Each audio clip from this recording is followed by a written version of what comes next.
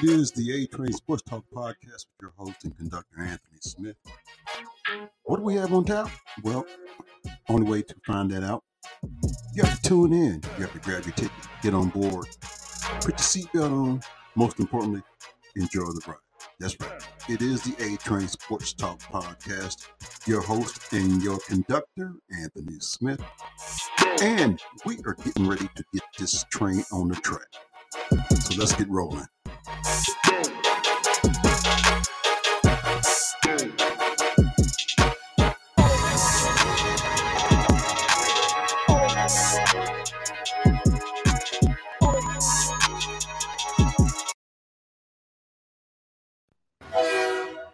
You're listening to the A-Train Sports Talk Podcast. Buckle up and enjoy the ride.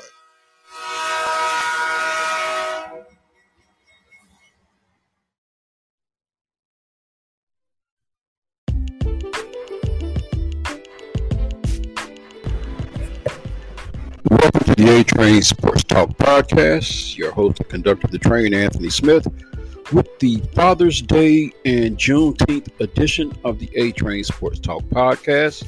No, I do not have all my equipment set up to where you get all the bells and whistles and all the good music beds in between.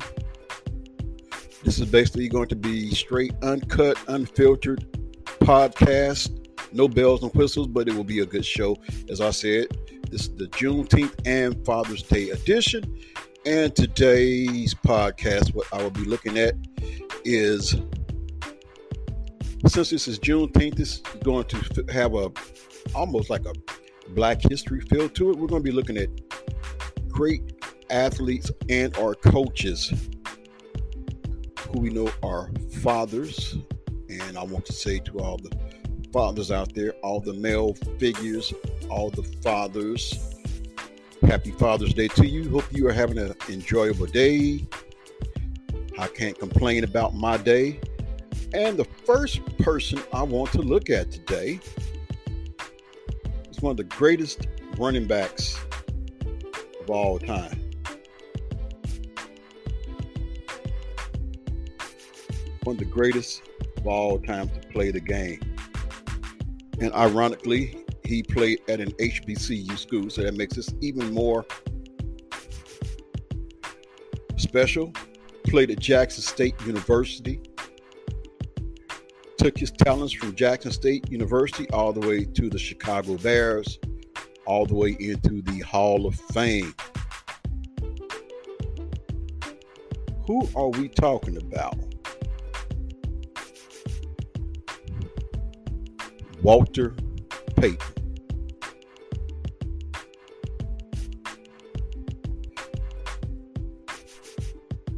One of the most electrifying. Whose name was Sweetness, but wasn't nothing sweet of what he did on the field. Yes, he had some moments that were defined as sweetness, which is why he got the nickname. But not only could he elude you, but he could also run you over.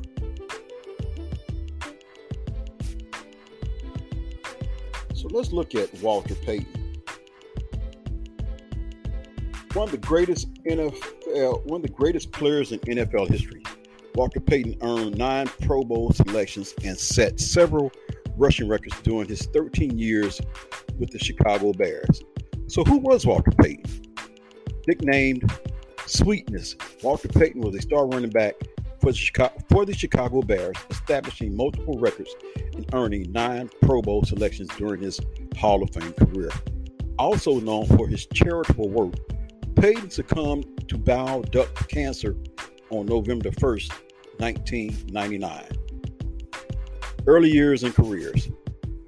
Walter Jerry Payton was born on July the 25th, 1954 in Columbia, Mississippi. Known by the nickname Sweetness, Payton was admired both for his astonishing football skills and his generous off-the-field personality.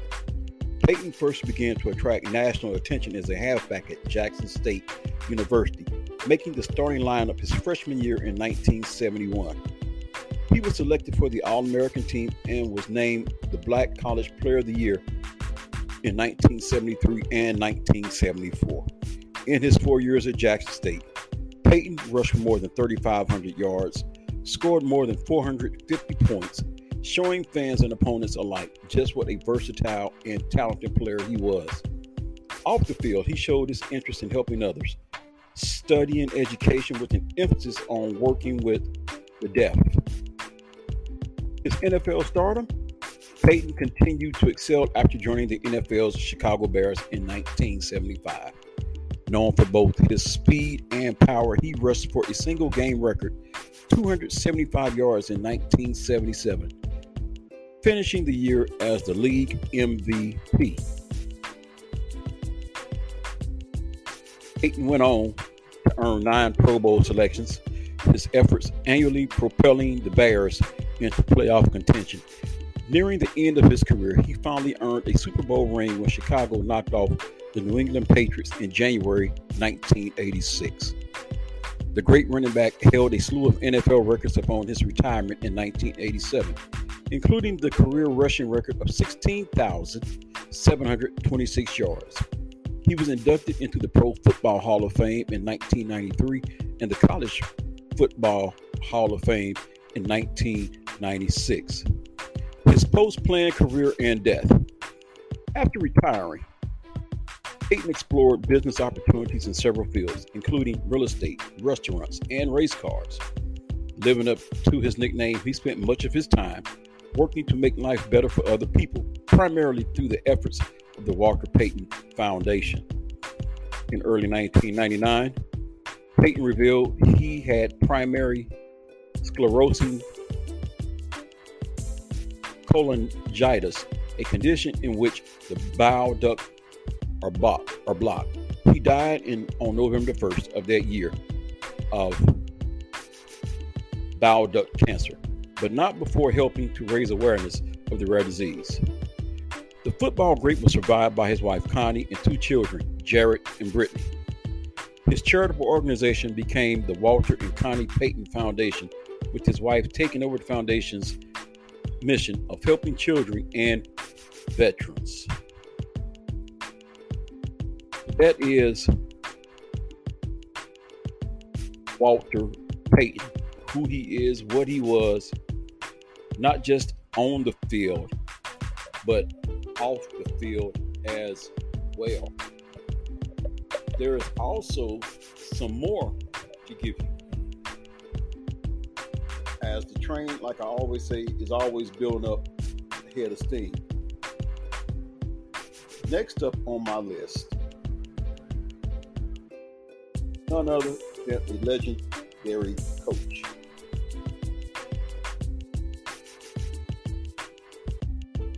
When you say whose name, the first name you think of, when you say the name Grambling University, you say Eddie Robinson.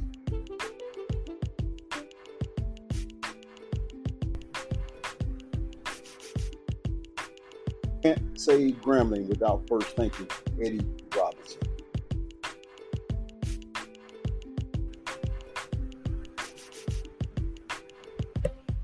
Eddie Gay Robinson Sr., born February 13, 1919, deceased April 3, 2007, was an American football coach for 56 years, from 1941 to 1942, and again from 1945 to 1997.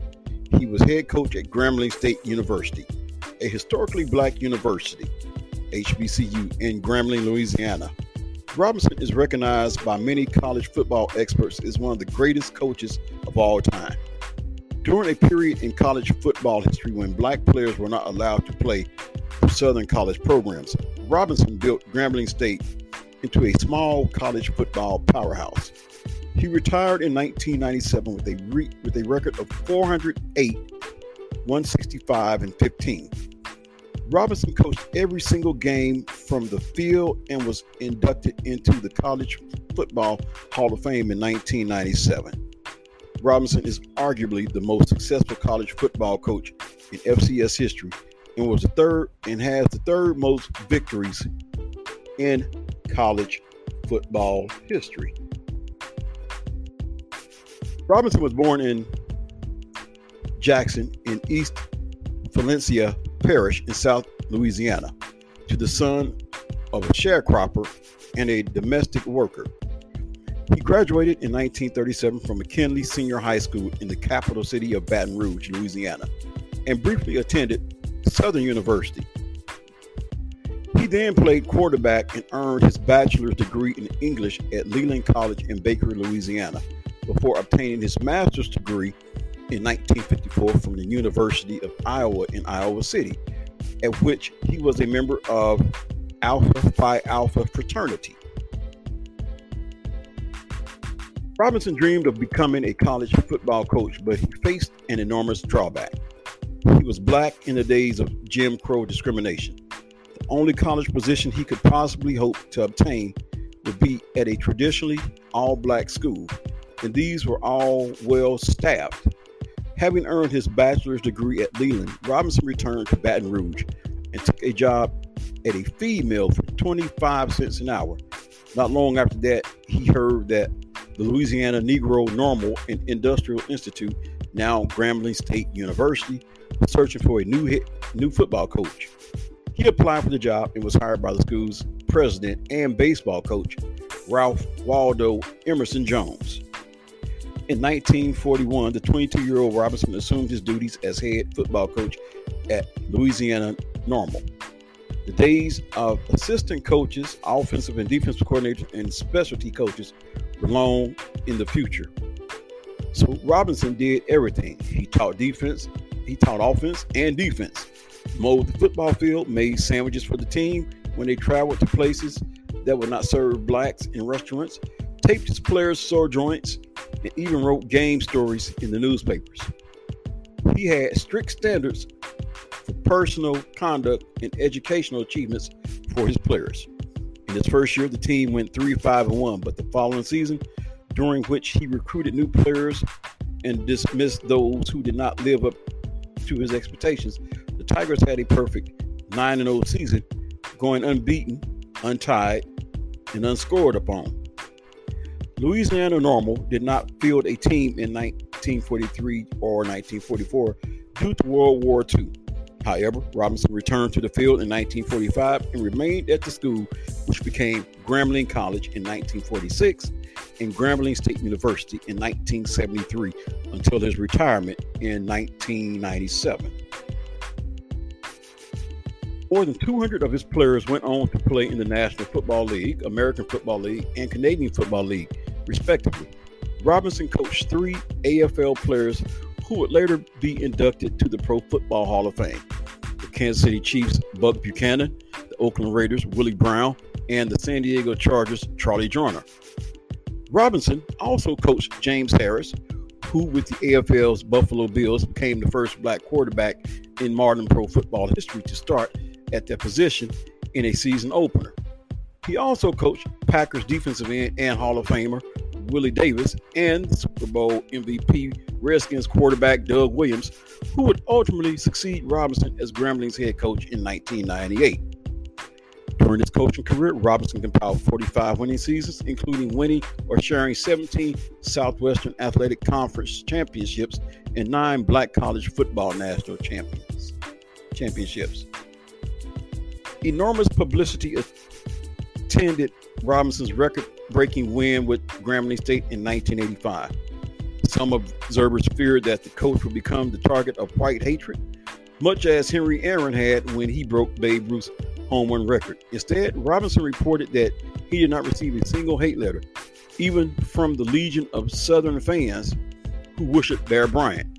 When asked if his record was somehow tarnished by the fact that his team played most of his games against Division I AA caliber competition, Robinson told Sports Illustrated, "I grew up in the South.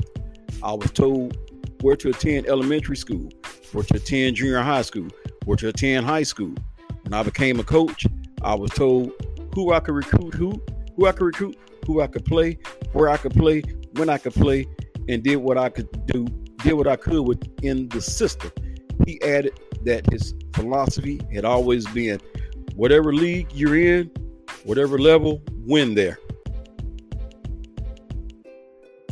Eddie Robinson held several jobs other than football coach, including teaching at Grambling State University and coaching the girls' basketball team during World War II. His girls' teams lost the state championship by 1 point. He also coached boys basketball, baseball, directed the band, and was in charge of the cheerleaders with a budget of $46.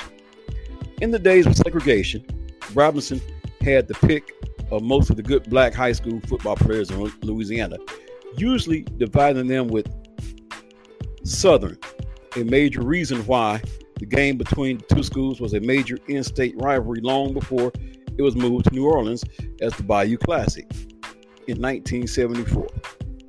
He was able to maintain his success for much of the time after integration, recording just one losing season between 1960 and 1990. However, after 3 consecutive losing seasons in the mid-90s, pressure mounted for the now 78-year-old coach to resign. Fellow college coach Joe Paterno is quoted in the Grambling State Press Guide as saying, "Nobody has ever done or ever will do what Eddie Robinson has done for the game.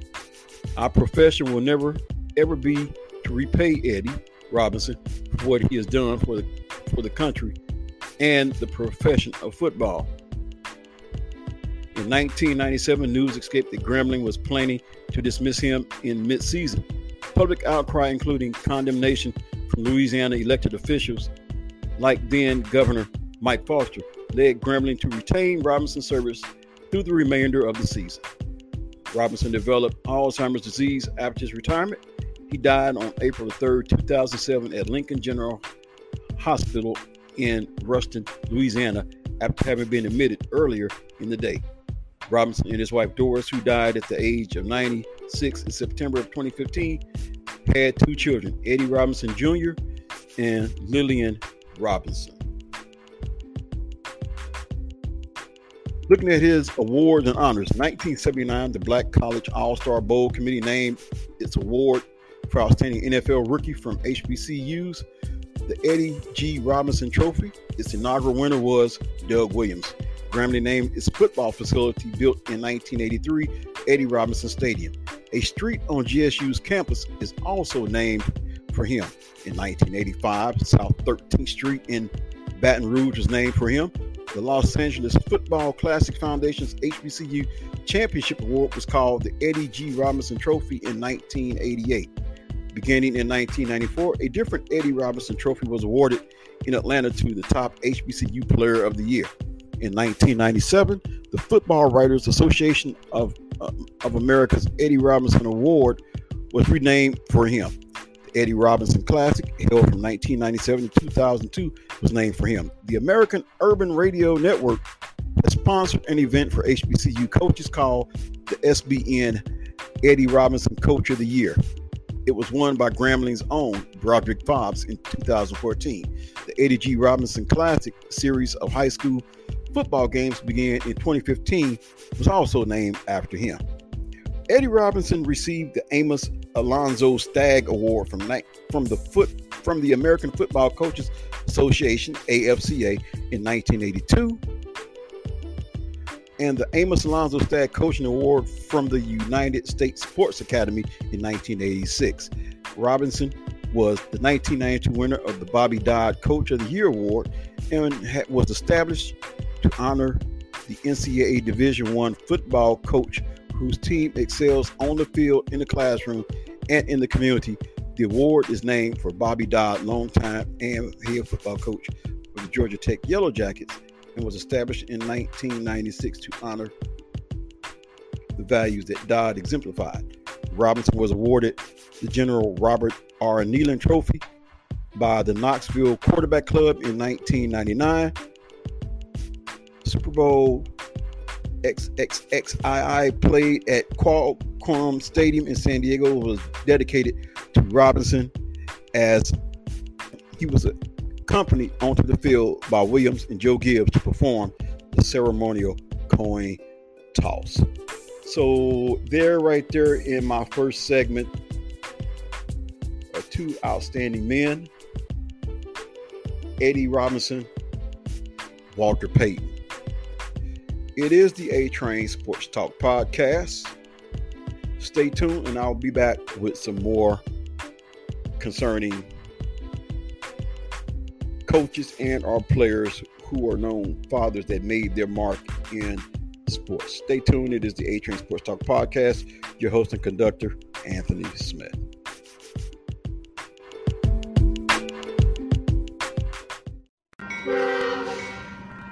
It's the A-Train Sports Talk podcast. Your host and conductor, Anthony Smith. I want to let you know that this podcast is listener supported. That's right. Driven by you, the listener. So if you want to advertise or sponsor a segment, simply reach out to me at 316-553-2010 or hit me up at a.trainsportstalk@gmail.com to get your ad or sponsorship ran on this podcast. Once again, A-Train Sports Talk podcast, your host and conductor, Anthony Smith.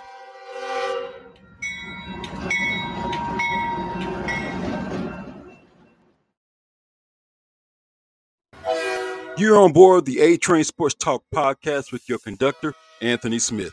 Enjoy the ride.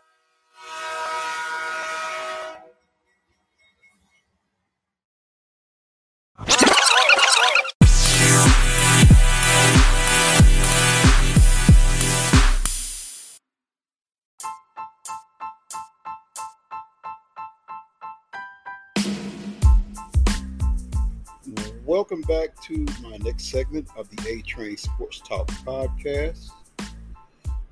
Your host and conductor of the train, Anthony Smith, with the Juneteenth edition. And I said this is something else, just that quick, my mind went blank.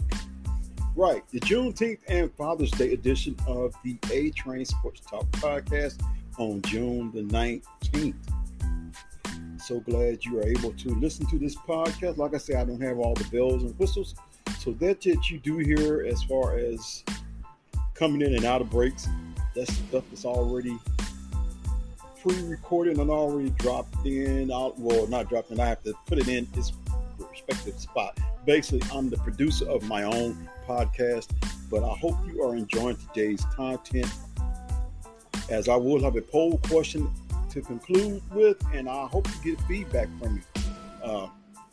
Next up, I'm looking at on my list here is none other than, I would say, one of the guys that revolutionized basketball at the time when he did revolutionize it, because basketball was just straight up a basic run up and down the court, set up on defense, the fundamentals. But this guy, he was Michael Jordan, Dominique Wilkins, all the flair, the flash, the pomp and circumstances. He was all that before they came on the scene. He was indeed a trailblazer, pardon the pun, you Portland fans. Who was this guy? Well, he was going to different arenas, making house calls. He was simply known as the Doctor, Dr. J. Born Julius Winfield Irving II, born February the 22nd, 1950, commonly known by the nickname Dr. J, was an American former professional basketball player, regarded as one of the greatest and most influential basketball players of all time. Irving helped legitimize the American Basketball Association, ABA,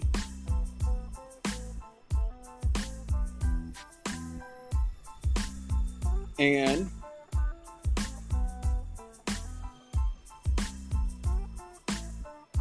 if I can pull this up real quick. There we go. And he was the best known player in that league when it merged into the National Basketball Association, NBA, after the 1975-76 season. Irving won 3 championships, 4 Most Valuable Player awards, and 3 scoring titles with the ABA's Virginia Squires and New York Nets, now the NBA's Brooklyn Nets, and the NBA's Philadelphia 76ers. During his 16 seasons as a player, none of his teams ever missed the postseason. He is the 8th highest scorer in NBA history with 30,026 points, NBA and ABA combined. He was well known for slam dunking from the free throw line in the slam dunk contest and was the only player voted most valuable player in both ABA and NBA. The basketball slang for being posterized was first coined to describe his moves. In 1993, Irving was inducted into the Basketball Hall of Fame. In 1994, Irving was named by Sports Illustrated as one of the most 40 important athletes of all time. In 1996, Irving was honored as one of the league's greatest players of all time by being named to the NBA 50th anniversary team. In 2004, he was inducted into the Nassau County Sports Hall of Fame.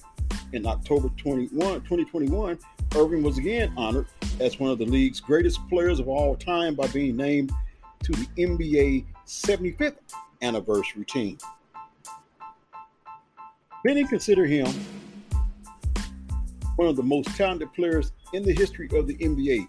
He is widely acknowledged as one of the game's best dunkers, while Connie Hawkins, Jumpin' Johnny Green, Elgin Baylor, Jim Pollard, and Gus Johnson performed spectacular dunks before Irving's time. Irving brought the practice into the mainstream. His signature was the slam dunk.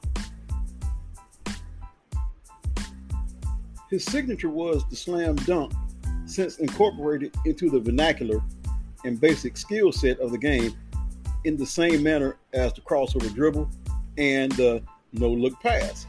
Before Irving, dunking was a practice most commonly used by the big men, usually standing close to the hoop to show their brutal strength, which was seen as style over substance, even unsportsmanlike by many purists of the game. However, the way Irving utilized the dunk more as a high percentage shot made at the end of maneuvers, generally starting well away from the basket and not necessarily a show of force, helped to make the shot an acceptable tactic, especially in trying to avoid a block shot. Although the slam dunk is still widely used as a show of power, a method of intimidation, and a way to fire up a team and spectators, Irving demonstrated that there can be a great artistry and almost balletic style to slamming the ball into the hoop, particularly after a launch several feet from that target. His early life. Irving was born February 22nd, 1950 in East Meadow on Long Island, and raised from the age of 13 in Roosevelt, New York. Prior to that, he lived in nearby Hempstead. He attended Roosevelt High School and played for his basketball team. He received the nickname Doctor or Dr. J from a high school friend named Leon Saunders. He explains, "I started calling Saunders the professor, and he started calling me the doctor. So it was just between us. We were buddies. We had our nicknames, and we would roll with the nicknames, and that's where it came from." Irving recalled that later on in the Rucker Park League in Harlem, when people started calling me Black Moses and Houdini, I told them if they wanted to call me anything, call me Doctor. Over time, the nickname evolved into Dr. J.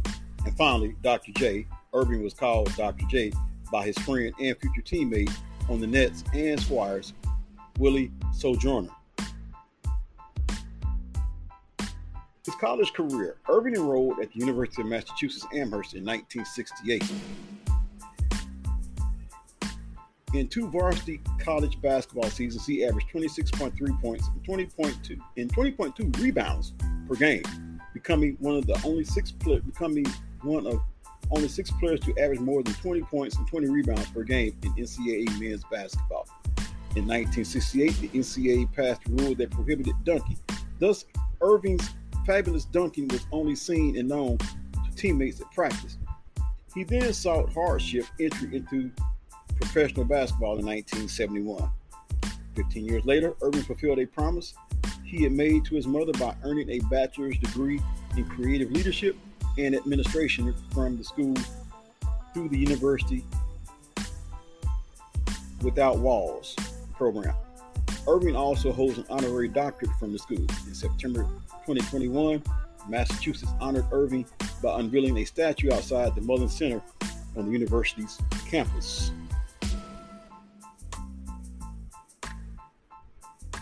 Professional career, Virginia Squires, ABA. Although NBA rules at the time did not allow teams to draft players who were less than 4 years removed from high school, the ABA instituted a hardship rule that would allow players to leave college early. Irving took advantage of the rule change and left Massachusetts after his junior year to sign a 4-year contract worth $500,000 spread over 7 years with the Virginia Squires.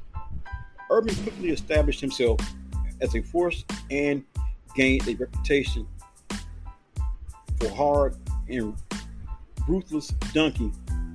He scored 27.3 points per game as a rookie, was selected to the All-ABA second team, made the ABA All-Rookie team, led the ABA in offensive rebounds, and finished second to Artis Gilmore for the ABA Rookie of the Year award.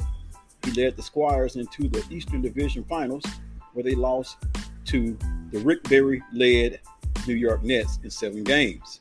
The Nets would eventually go to the finals, losing to the star-studded Indiana Pacers team. ABA-NBA contract dispute. Under NBA rules, he became eligible for the 1972 NBA draft, and the Milwaukee Bucks picked him in the first round, 12th overall. A move that would have brought him together with Oscar Robertson and Kareem Abdul-Jabbar. Prior to the draft, he signed a contract with the Atlanta Hawks worth more than $1 million with a $250,000 bonus. The signing with the Hawks came after a dispute with the Squires, where he demanded a renegotiation of the terms. He discovered that his agent at the time, Steve Arnold, was employed by the Squires and convinced him to sign a below-market contract. This created a dispute between 3 teams in 2 leagues.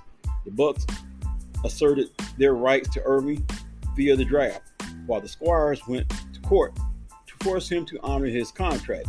He joined Pete Maravich at the Hawks training camp as they prepared for the upcoming season. He played 2 exhibition games with the Hawks until NBA Commissioner J. Walter Kennedy ruled that the Bucks owned Irving's rights via the draft. Kennedy fined the Hawks $25,000 per game in violation of his ruling. Atlanta appealed Kennedy's decision to the league owners, who also supported the Bucks' position. While waiting for the owners' decision, Irving played in one more preseason game, earning the Hawks another fine. Irving enjoyed his brief time with Atlanta, and he would later duplicate with George Gervin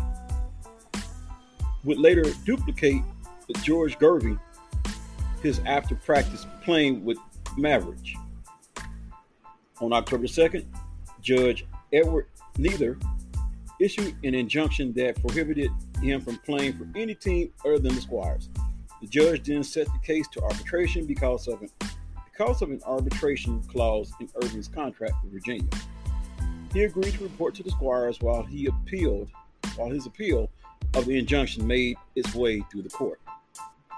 Back in the ABA, his game flourished, and he achieved a career-best 31.9 points per game in the 1972-73 season. The following year, the cash-strapped Squires sold his contract to the New York Nets.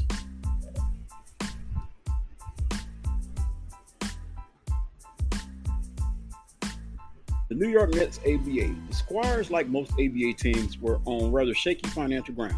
The cash-strapped team then sent Irving to the Nets in a complex deal that kept him in the ABA. Irving signed an 8-year deal worth a reported $350,000 per year. The Squires received $750,000. George Carter and the rights to Kermit Washington for Irving and Willie Sojourner. The Nets also sent $425,000 to the Hawks to reimburse the team for its legal fees, fines, and bonus paid to Irving. Finally, Atlanta would receive draft compensation should a merger of the league result in a common draft. He went on to lead the Nets to their first ABA title in 1973-74, defeating the Utah Stars. Irving established himself as the most important player in the ABA. His spectacular play established the Nets as one of the better teams in the ABA and brought fans and credibility to the league.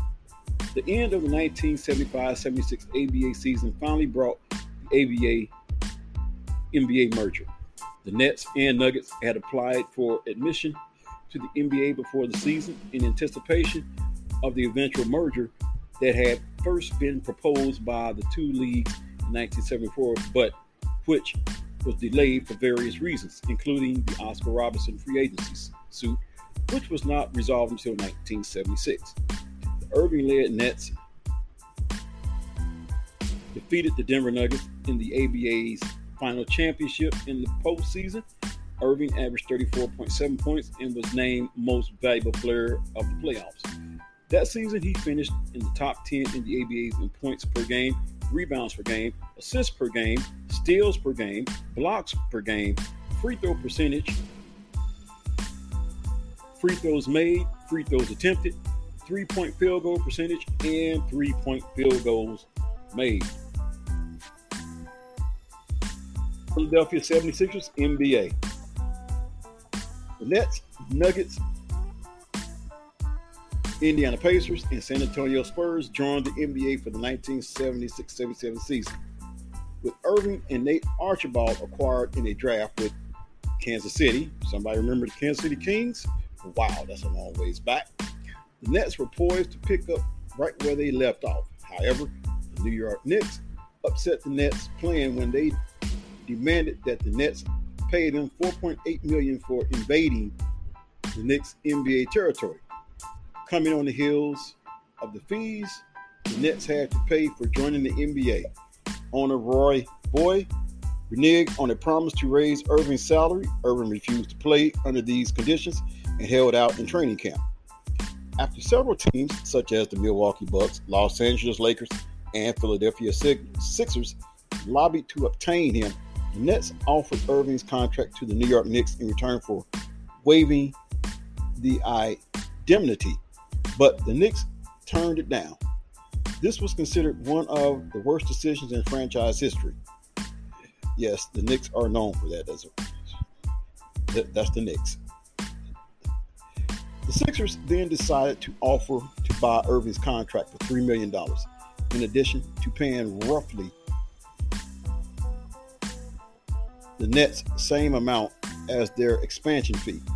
And Boyd had little choice but to accept the $6 million deal. For all intents and purposes, the Nets helped their franchise player for a berth in the NBA. The Irving deal left the Nets in ruin.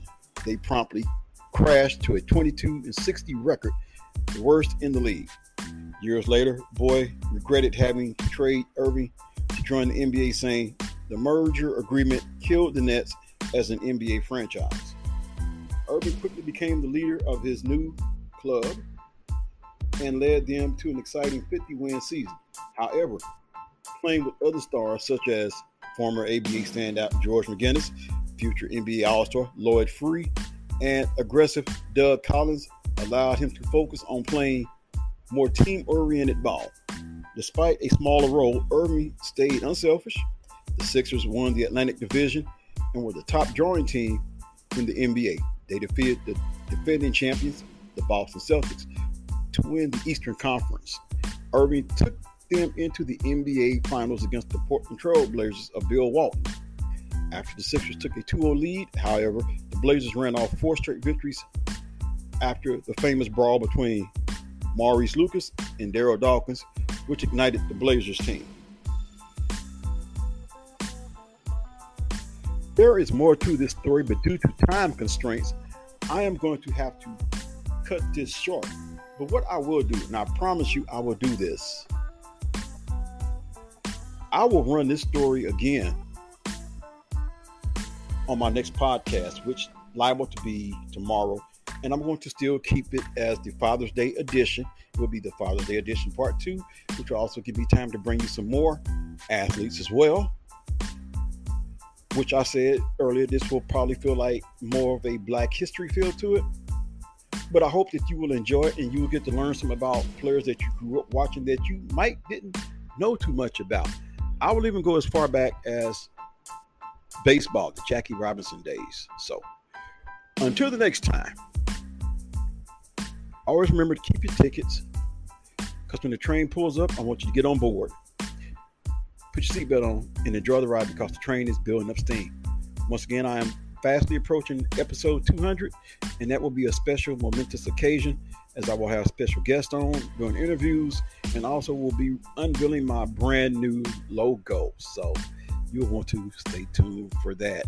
So until next time, once again, happy Father's Day. Have a blessed day. This is yours truly, the A Train, Anthony Smith, bringing this train into the station.